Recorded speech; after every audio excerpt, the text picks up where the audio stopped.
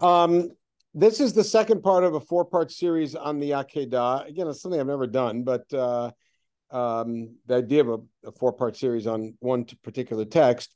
What we looked at last week was Akedah from the perspective of Hilchot Kriyat Torah and what the Kriyot Torah are on the different Chagim, and what the odd thing about both Shavuot and Rosh Hashanah, because the Mishnah makes a whole different suggestion about what we read. And in each case in the Tosefta, we saw an alternative opinion brought as a second opinion that's directed us towards what we read, like on Shavuot, B'Chodesh HaShlishi, and on Rosh Hashanah, Vashem Pakarat Sarah. And then the strange statement in the Gemara, which is, Ha'ina Davidna Treyomi. Now that we have 2 days of Rosh Hashanah, we do Vashem Pakarat Sarah on the first day and Elohim Nisad Abraham, the Akedah, on the second day. What I suggested last week was that really the whole thing is a unit, which means according to the other opinion of the Tosefta, we'd read this whole thing that you see on page 1, which is the both days reading on the 1 day of Rosh Hashanah.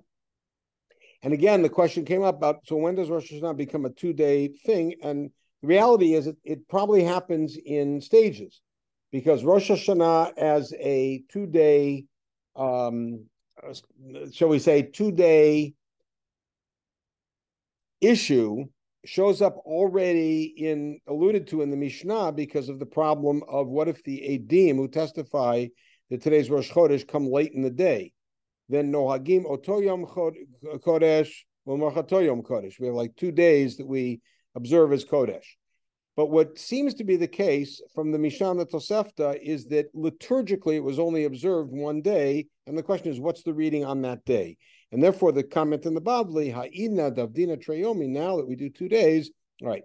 So we talked about that last week. What I'd like to look at this week is the story of the Akedah within several contexts.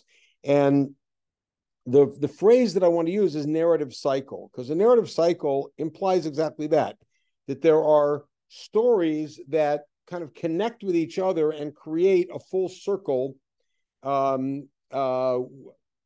seen as they are.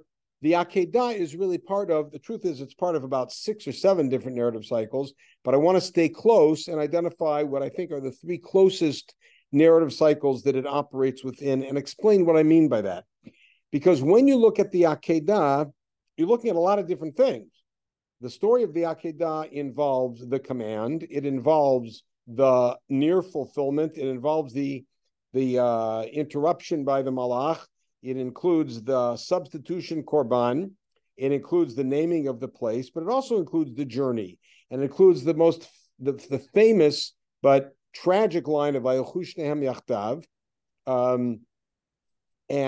so it includes the difference between Avram and his son and the 2 servants and the donkey. It involves a whole lot of pieces. So when we look at the Akedah within narrative cycles, we may be looking at different pieces of the Akedah within that cycle. Let's start from the closest cycle that we have, which is what I'm suggesting was the original Kriyat Torah on the 1 day of Rosh Hashanah in that second opinion, which is Vashem Pakarat Sarah all the way to through the Akedah. By the way, when we read the Akedah, what we read, and I included it here, although maybe not necessarily, is we also read, what's the last Aliyah we read on the second day? It is undoubtedly an anticlimax, because the Akedah just builds and builds and builds, and then finally it resolves and everybody goes home. Ki'ilu, we're going to talk about that in 2 weeks. But then there is the birth announcement of Nahor having children and grandchildren, and Betuel's daughter Rivka, which of course was important for us, but it came to an anticlimax in the story. I'm not sure that was necessarily part of the original Kriyat Torah, which perhaps was Vashem Pakarat Sarah through the Akedah. In any case, how does this story create a whole?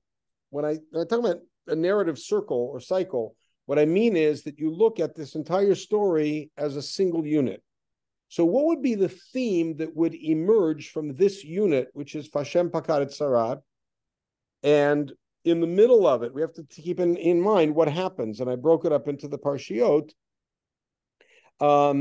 is that you have, and by the way, I did not include the entire story here. I just several highlights, but this is the story of the birth of Yitzhak, the Brit of Yitzhak, the name of Yitzhak, the weaning of Yitzhak, at which point, evidently Yishmael ben Hagar gets involved in a way that displeases Sarah. We don't know what happens.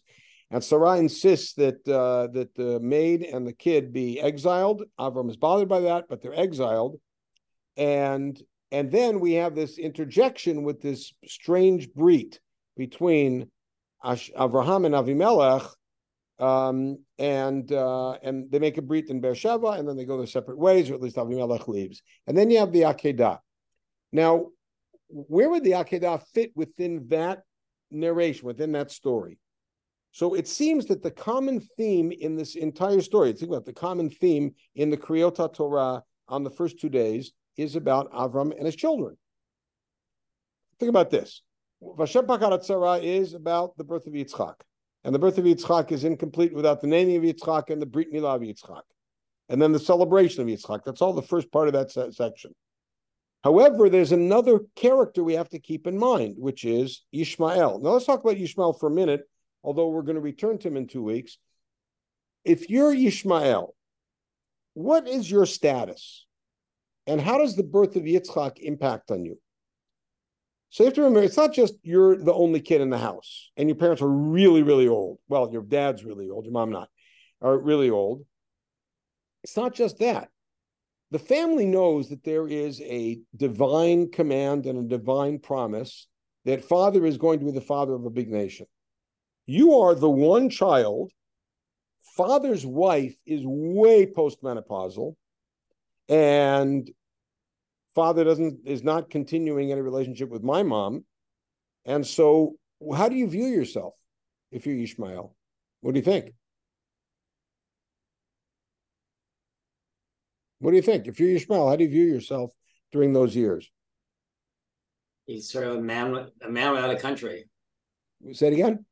Sort of like a man without a country. There's no, not he, he's nished here and nished there. Why not? I'm talking about now, between the time that he is conscious at all, 3, 4, 5 years old, and the time that he's 14 and Yitzhak is born. I think there's got to be a sense in him of, I know what they told my dad, but does it really apply to me? Even though there's no other children, does it really apply to me because of who my mom is? Then why not? Because after all, Avram was promised originally, and the time Ishmael was born, up until a year or so before Yitzhak is born, the promise is to Avram. Sarah is not part of the promise. Mm-hmm. So you may be right. I tend to think of it a little differently. I think that Ishmael is sitting there saying, I'm the promise. I am the future. Now, when Yitzhak is born, what happens to Ishmael? Ishmael had Brit Milah already at age 13. That's famous Midrashic dialogue between the two of them about that. Yitzhak has Brit Milah on the ideal time, which is the 8th day, the first person to have an 8th day Brit. Okay? And he's named Yitzhak, but he's named Ishmael. And by the way, which name is a better name for somebody who's going to be the leader of God's nation's son? I don't know about you, but I think Ishmael. It's a great name. I mean, we have associations with it. But Ishmael, God hears. Yitzhak, laughter. It doesn't carry the same gravitas. So you're Ishmael, and even for these couple of years, maybe you see that you're really going to be the guy who leads things, and maybe Yitzhak will be the second in command, or maybe you work together, or maybe you'll be the one who does it, and Yitzhak is going to be some sort of a little, mama's boy for Sarah. You don't know. Now, what happens in the middle of this story? Sarah steps in and demands that Ishmael be sent away. All right. So Ishmael is sent away, and now what new reality has shown up from the perspective of Abraham? Because God promised him, I'll take care of Ishmael, and they'll become a great nation. What new reality has come up for Abraham?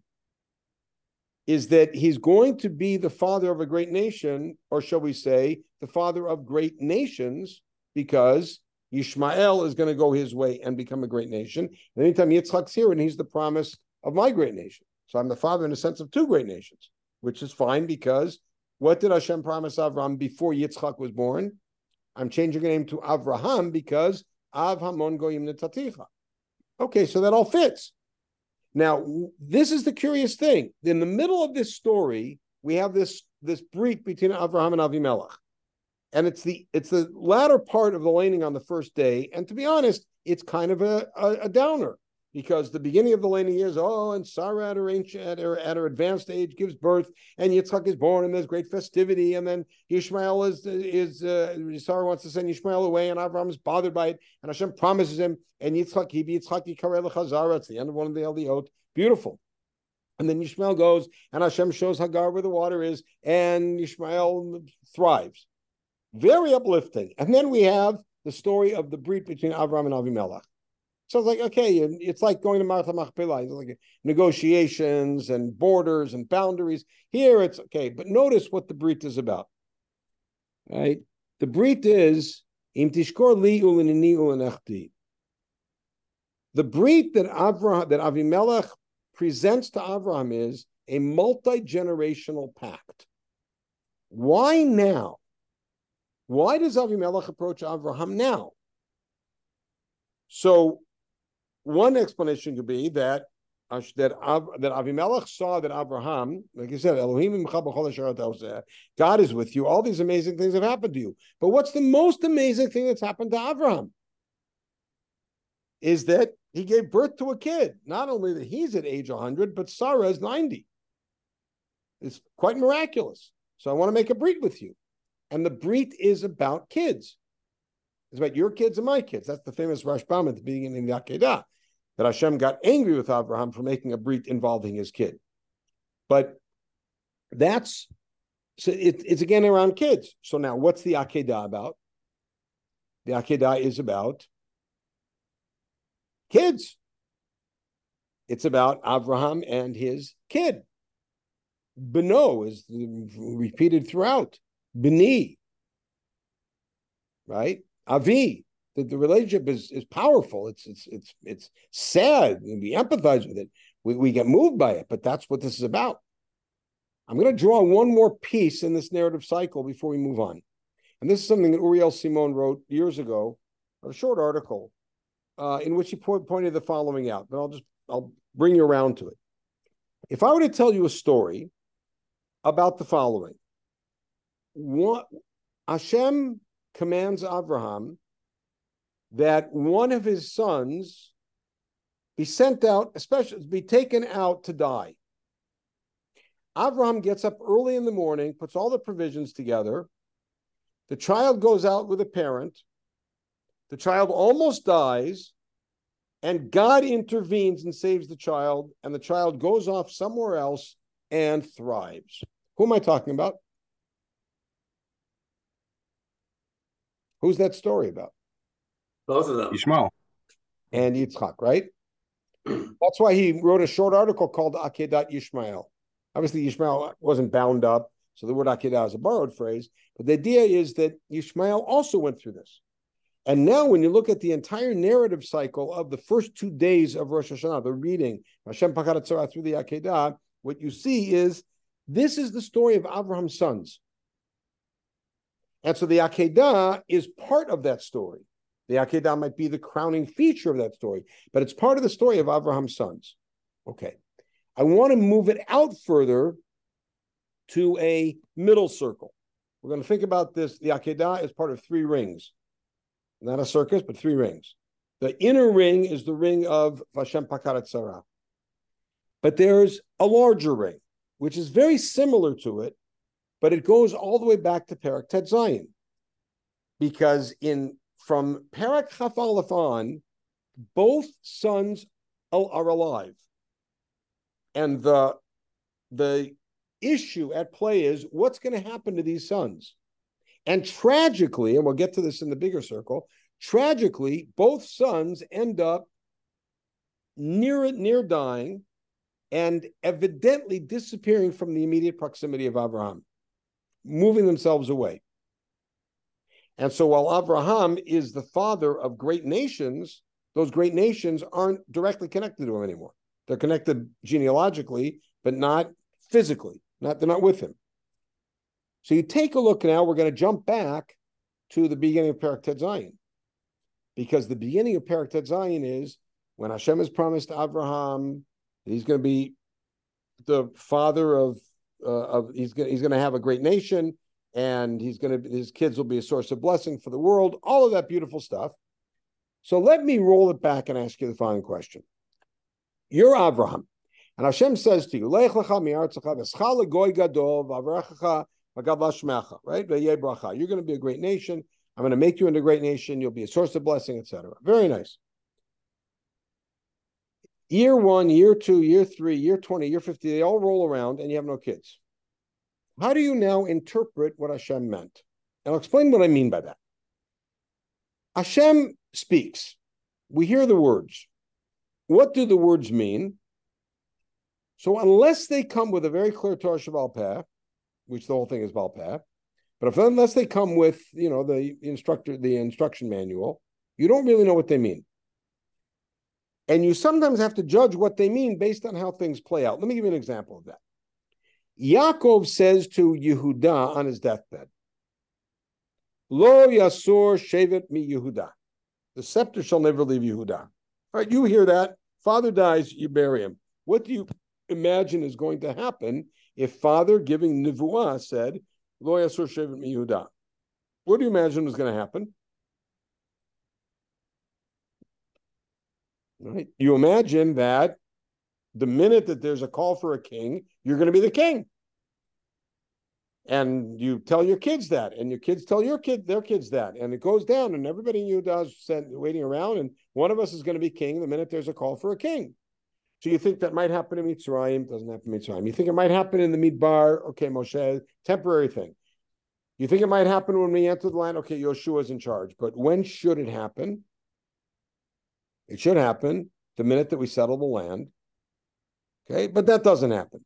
Okay, so when are you really cooking and saying, everybody in Yehuda is saying, okay, now it's going to be one of us? When? When everybody comes to Shmuel and says, Tana lanu melech shavtenu, right? Sima lanu melech shavtenu. We want a king over us. And Shmuel says to everybody, after conferring with God and both of them being upset, everybody go home, I'll find you a king. What do you expect to have happen now? Somebody from Yehuda is going to be summoned by Shmuel and become king.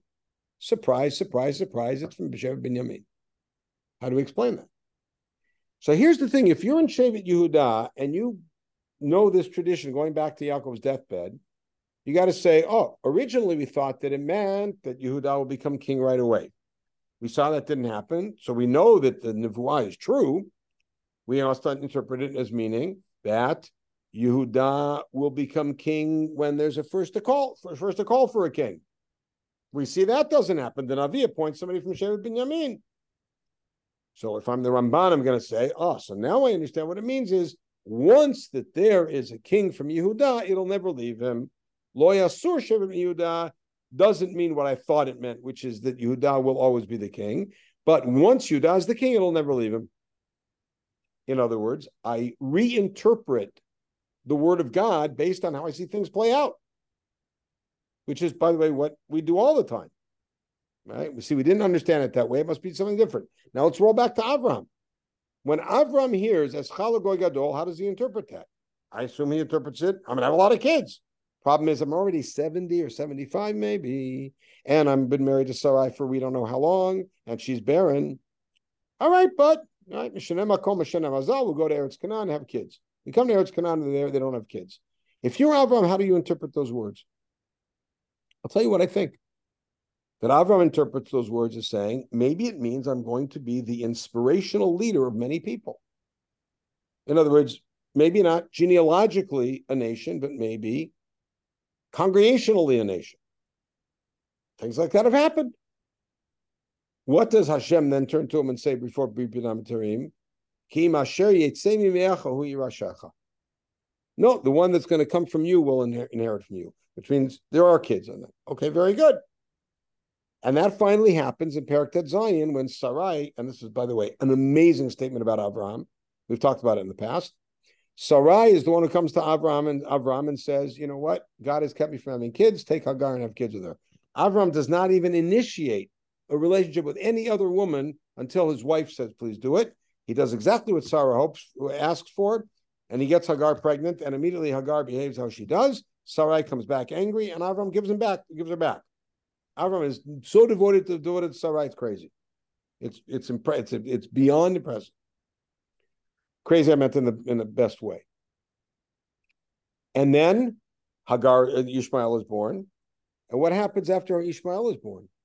Then Hashem comes to Avram and says, 13 years later, I'm making a brit with you. I'm going to turn you into a Hamon Goyim, which means you're going to have more than one kid. And then that other kid's going to be with Sarai. And then we have this whole interlude with Stone. First, three guys come and tell Avram about the Annunciation, why there's two of those, interesting thing, why Avram has to hear twice he's going to have a kid. And then there's the whole issue of Sodom, in which Avraham behaves like a leader, pleading on behalf of his people and watching from a distance as the town is destroyed, the area is destroyed. And Avraham's zchut gets Lot saved. There's a remnant. And by the way, we hear more about parents and children from the other perspective, which is Lot and his daughters. Right? And then we get to the story of Avimelech, all part of this thing. And what's the real cruncher of Avimelech? Because Avimelech took Sarah in, what happened? Everybody in his household stopped being able to reproduce. No more children. Avram intervenes and prays, and Hashem heals them. And from there, we go to Hashem Pakadat Sarah and the story of children. So this middle narrative cycle is also about children. But it's about children in the broader sense. The first narrative cycle is about two kids, Ishmael and Yitzhak, and the role that they play in the future of Abraham's progeny. Here, it's a much bigger circle. It's about a lot of children. It's about the potential for children who are not born children, but rather are followers, Beit Abraham, as it were. And it's the Ishmael and all of the possible things that could happen as a result of Ishmael. Because at this point, maybe Abraham will have more kids with Hagar. We don't know. We don't know that that's been scotched yet. And then suddenly this new bit of information that Abraham, you're going to have more kids and you're going to be the father of many nations. And that builds up, and that takes us to the Akedah. All right? Now, I want to look at the largest cycle, which I think is, in a sense, is the most interesting. And the Akedah plays into this. How does the Avram story start?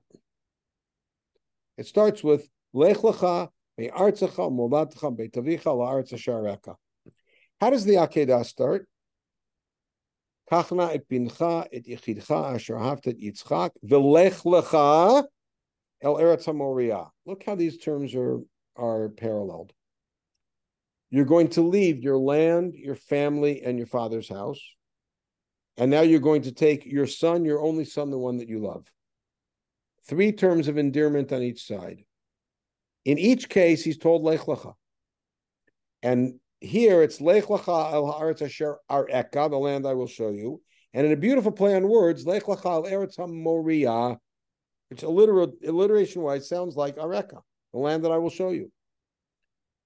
Now, Avraham his journey starts by being told Lech lecha.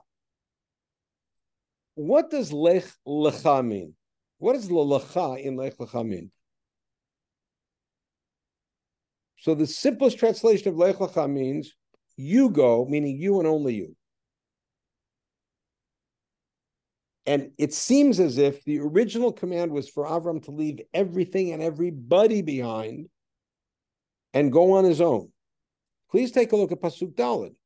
Vayelech Avram ka'asher diber elav Adonai. Avram went just like Hashem told him. Vayelech he told Lot. Who went along? He didn't take him. Who went along with him? Who hitched a ride? Lot. That's it. Avram goes and Lot, drags along. He's 75. Now the next pasuk says, he takes everybody, he takes everything, and all of the slaves, etc. It sounds like the first pasuk is describing what should have happened. Avram really was supposed to go on his own, because Avram, every step of the way, becomes isolated from family. Now watch what happens, and I'll walk you through this. Avram gets to Canaan, and the first thing that happens, a famine, he goes to Mitzrayim. What happens in Mitzrayim? Sarah is taken away from him. Sarah is restored, but that's a traumatic event. They return to Eretz Canaan, and Lot is also rich. What happens there after Lot's rich?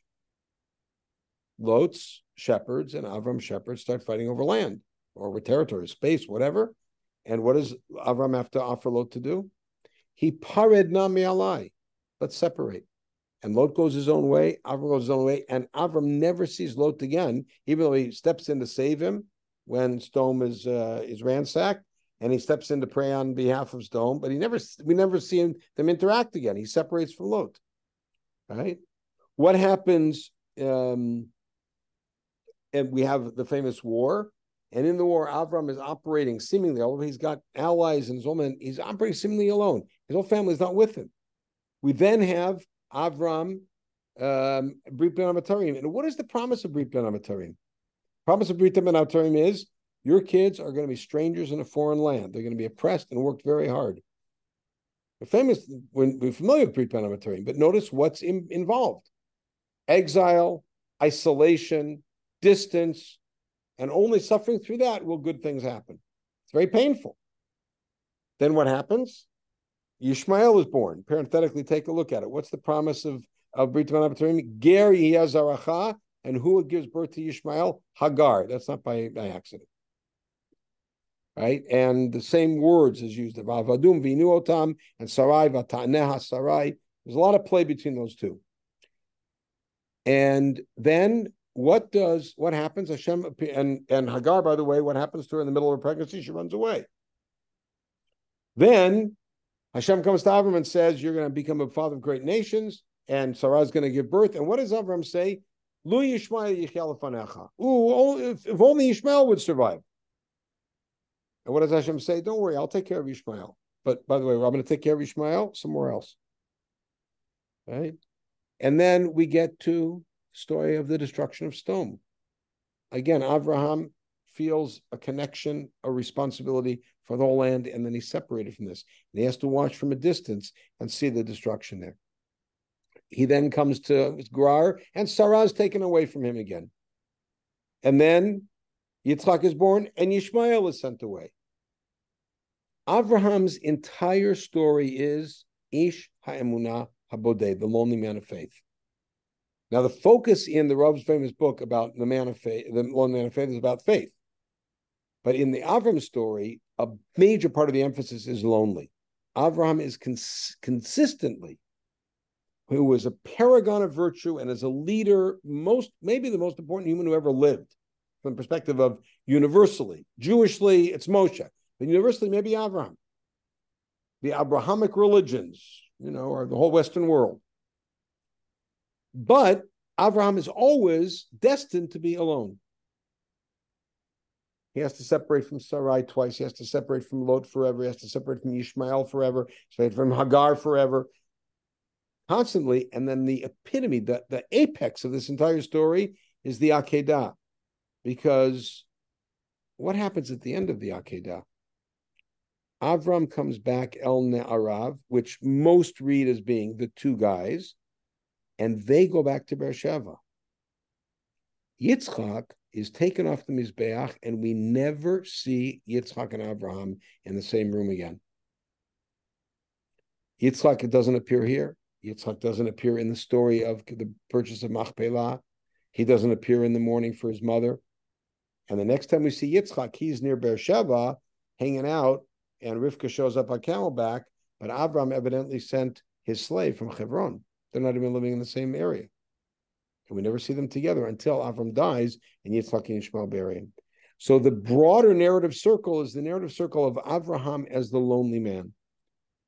And again, it starts with Lech Lecha and it ends with Lech Lecha. The Avram story begins with Lech Lecha and it ends with the Akedah. Afterwards, we have Machpelah and we have the arranging a wife for Yitzchak, and we have marrying Keturah, etc. But that's all postscript. The real story of Abraham concludes with the Akedah. The crescendo of it is the Akedah, and it ends right where it began, with Lech Lecha, walking alone. And so the Akedah occupies a prominent place in the first part of Bereshit in Avram's stories on three levels. It occupies a critical spot within the story of Vashem Pakarat Sarah and the Akedah as the story of Yitzhak and Ishmael.